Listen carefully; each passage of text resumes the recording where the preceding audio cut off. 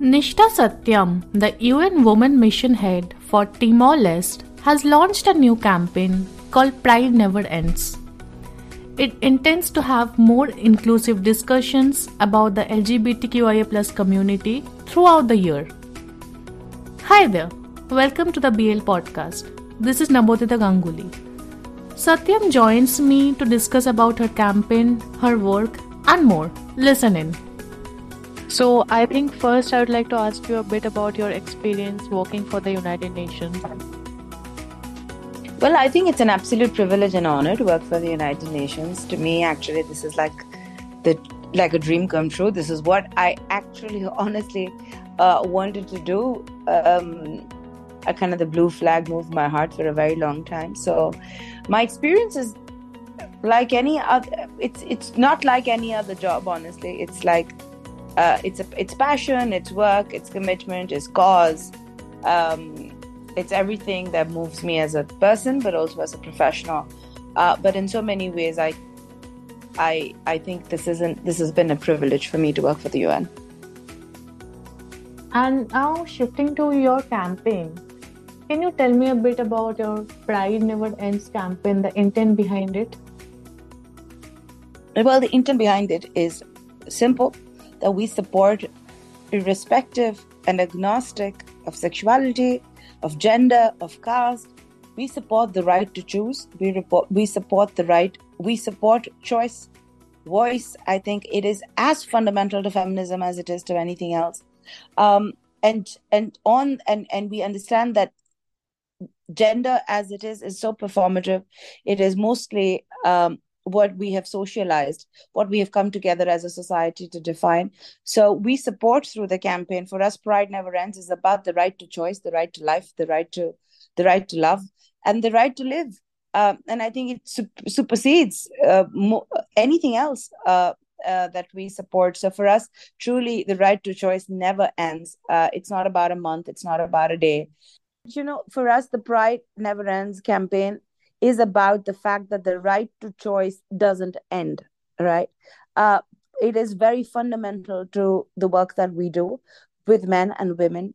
And that could be the right to choose anything, the right to choose life, the right to choose love, the right to choose, the right to choice, and the right to voice, and to be able to be vocal about it. And we support, so Pride for us is about something that never ends. And for me, that is the right to choice. And I think it truly brings together. We were very happy to support fully the Pride March in Timor-Leste yesterday. It was such a joyful day for us. It was so endearing to see so many people out on the streets fighting for the right to choose in life and not to be defined by what society tells us to.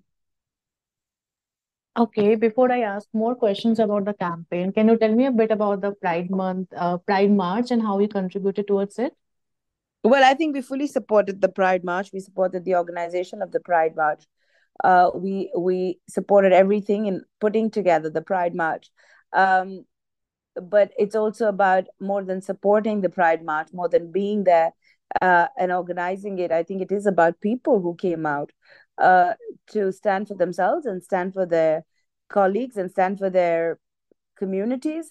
And I think it's truly about the people that we have been able to convene through the Pride March and otherwise. So I am very proud to have done that as UN Women, but also I'm so proud of the people of Timor-Leste and anywhere in the world actually who have come out for Pride. Okay, understood. So this campaign, Pride Never Ends, this is also a source of discussion that we are having since a very long time, that it cannot be only Pride Month. It's something that we have to talk all the time if we actually want to talk about inclusivity. So on that note, I want to understand, how do you plan to go ahead with the campaign? What are the aims and strategies that you want to use? Well, I think for us, truly the Pride never ends, because we just don't support the Pride March. We support the issue. We talk about, at least as UN Women, we talk about it throughout the year. We program on the issue. We reach out to the LGBTQI community in really mainstreaming them into policy, into decisions, into making sure their voices are heard in legislation. And so we contribute really in very upstream ways in which we are really creating space legislatively, through policy, through programming of the government, programming on the ground, to also support organizations that work with LGBTQI communities. So for us, the pride is symbolic, but it's not a day. We work on it throughout the year, just like we work for women and just like we work for so many other things. Okay, so and how long do you plan to do this campaign? For however long, well, the campaign, like I said, if pride never ends, probably the campaign never ends. I think it's not so much about a campaign or a hashtag or a tagline. It's about mainstreaming our campaigns. It's about really mobilizing people to ensure that we have to celebrate choice, we have to celebrate identity every day. So for me, um, just like pride never ends, the campaign never ends. Nothing is time bound. It is a message that we carry in our hearts forever. Okay, understood. And you plan to reach out to everyone, like to people throughout the world, right? Yes, pride is across the world. UN Women works on pride across the world. It's not just here. So, talking about LGBTQIA plus as a whole, there are still people, sadly, who say it's a mental illness and it's something that can be fixed. There are authorities who are against it. So, how do we actually make people understand the message of inclusivity when there's so much of force against, when there are so many people against? How do we make them empathize or just understand what's happening? I mean, I don't think anybody in the world will be able to tell you how to do that, because if anyone knew how to do that, we would do that, right? I think what we know is that consistent messaging helps people. um we also know that change is personal. It has to happen in households, it has to happen in the heart, it has to happen at the community level before it happens, before we aspire it to be national legislation and like a national directive. So we know that change is personal. We also know that change is slow. But what we know is when we keep at it, it happens. Nobody was talking about climate change so many years back. Nobody knew what climate change was. Today, um, it's it's on everybody's agenda. People are conscious. I think the younger generation, if you see, is so much more conscious towards how they consume, how they buy, and you see that there is change, and that is because it has been in conversation for long enough for people to understand and engage with the topic, let their guards down and be challenged on their systems and beliefs. Unfortunately, sexuality is so personal, it is so intrinsically linked to stereotypes, it's so intrinsically linked to culture. But if there is really one country in the world that has the diversity of culture to accept everybody and anyone, is India. India has uh, India leads with its history and culture on stories. India is the only country where the prototypical mother in mythology is not the biological mother. It's things like that you don't see in any other country. So I think India is a more fertile soil for any change than any country in the world is. But at the same time, we know that it's also more difficult because it's a very big, diverse country with many kinds of people. uh, I think when we challenge patriarchy, there will always be someone against it, because patriarchy benefits people. It works for people. It works for men more than it works for anybody. So I'm not expecting a world where we will get up and fight for somebody's right and there's no one who's against it. I think the fact that people are against this is good news, because at least we know we're doing the right thing. I think it's about being patient with those who are not like us, who don't think like us. Uh, and eventually, I think the world changes in bits and pieces, but the world changes. And there are many ways to change the world. I mean, 20 years back, when I was younger, um, we grew up with fireworks in as a part of our Diwali celebrations. Saying no to crackers, saying no to pollution was not even a topic in India. Nobody spoke about it. We all felt it, but nobody spoke about it. But today, it is so difficult to buy crackers in a household because schools have mobilized children to say no to crackers. It's just a small story of how India has changed a whole culture. where children today in the household do not allow you to buy crackers because they believe, they're convinced that it is not the way for the world to go, or it's not the way for India to go, because it does not create it creates it leads to pollution, or it leads to noise pollution. It's an uncomfortable environment for others and those who are sick. But have we changed in 20 years? That's a dramatic change. From being one of the countries with the worst sex ratios in the world, today every truck in India has the message of Beti Bachao, Beti Padhao. Is that not change? That is change. I think India has changed in ways in which we cannot have, I could not have imagined growing up as a young girl. And today, when I look back, I feel so many things have changed. But the route to change is different. For crackers, we use children, we targeted schools.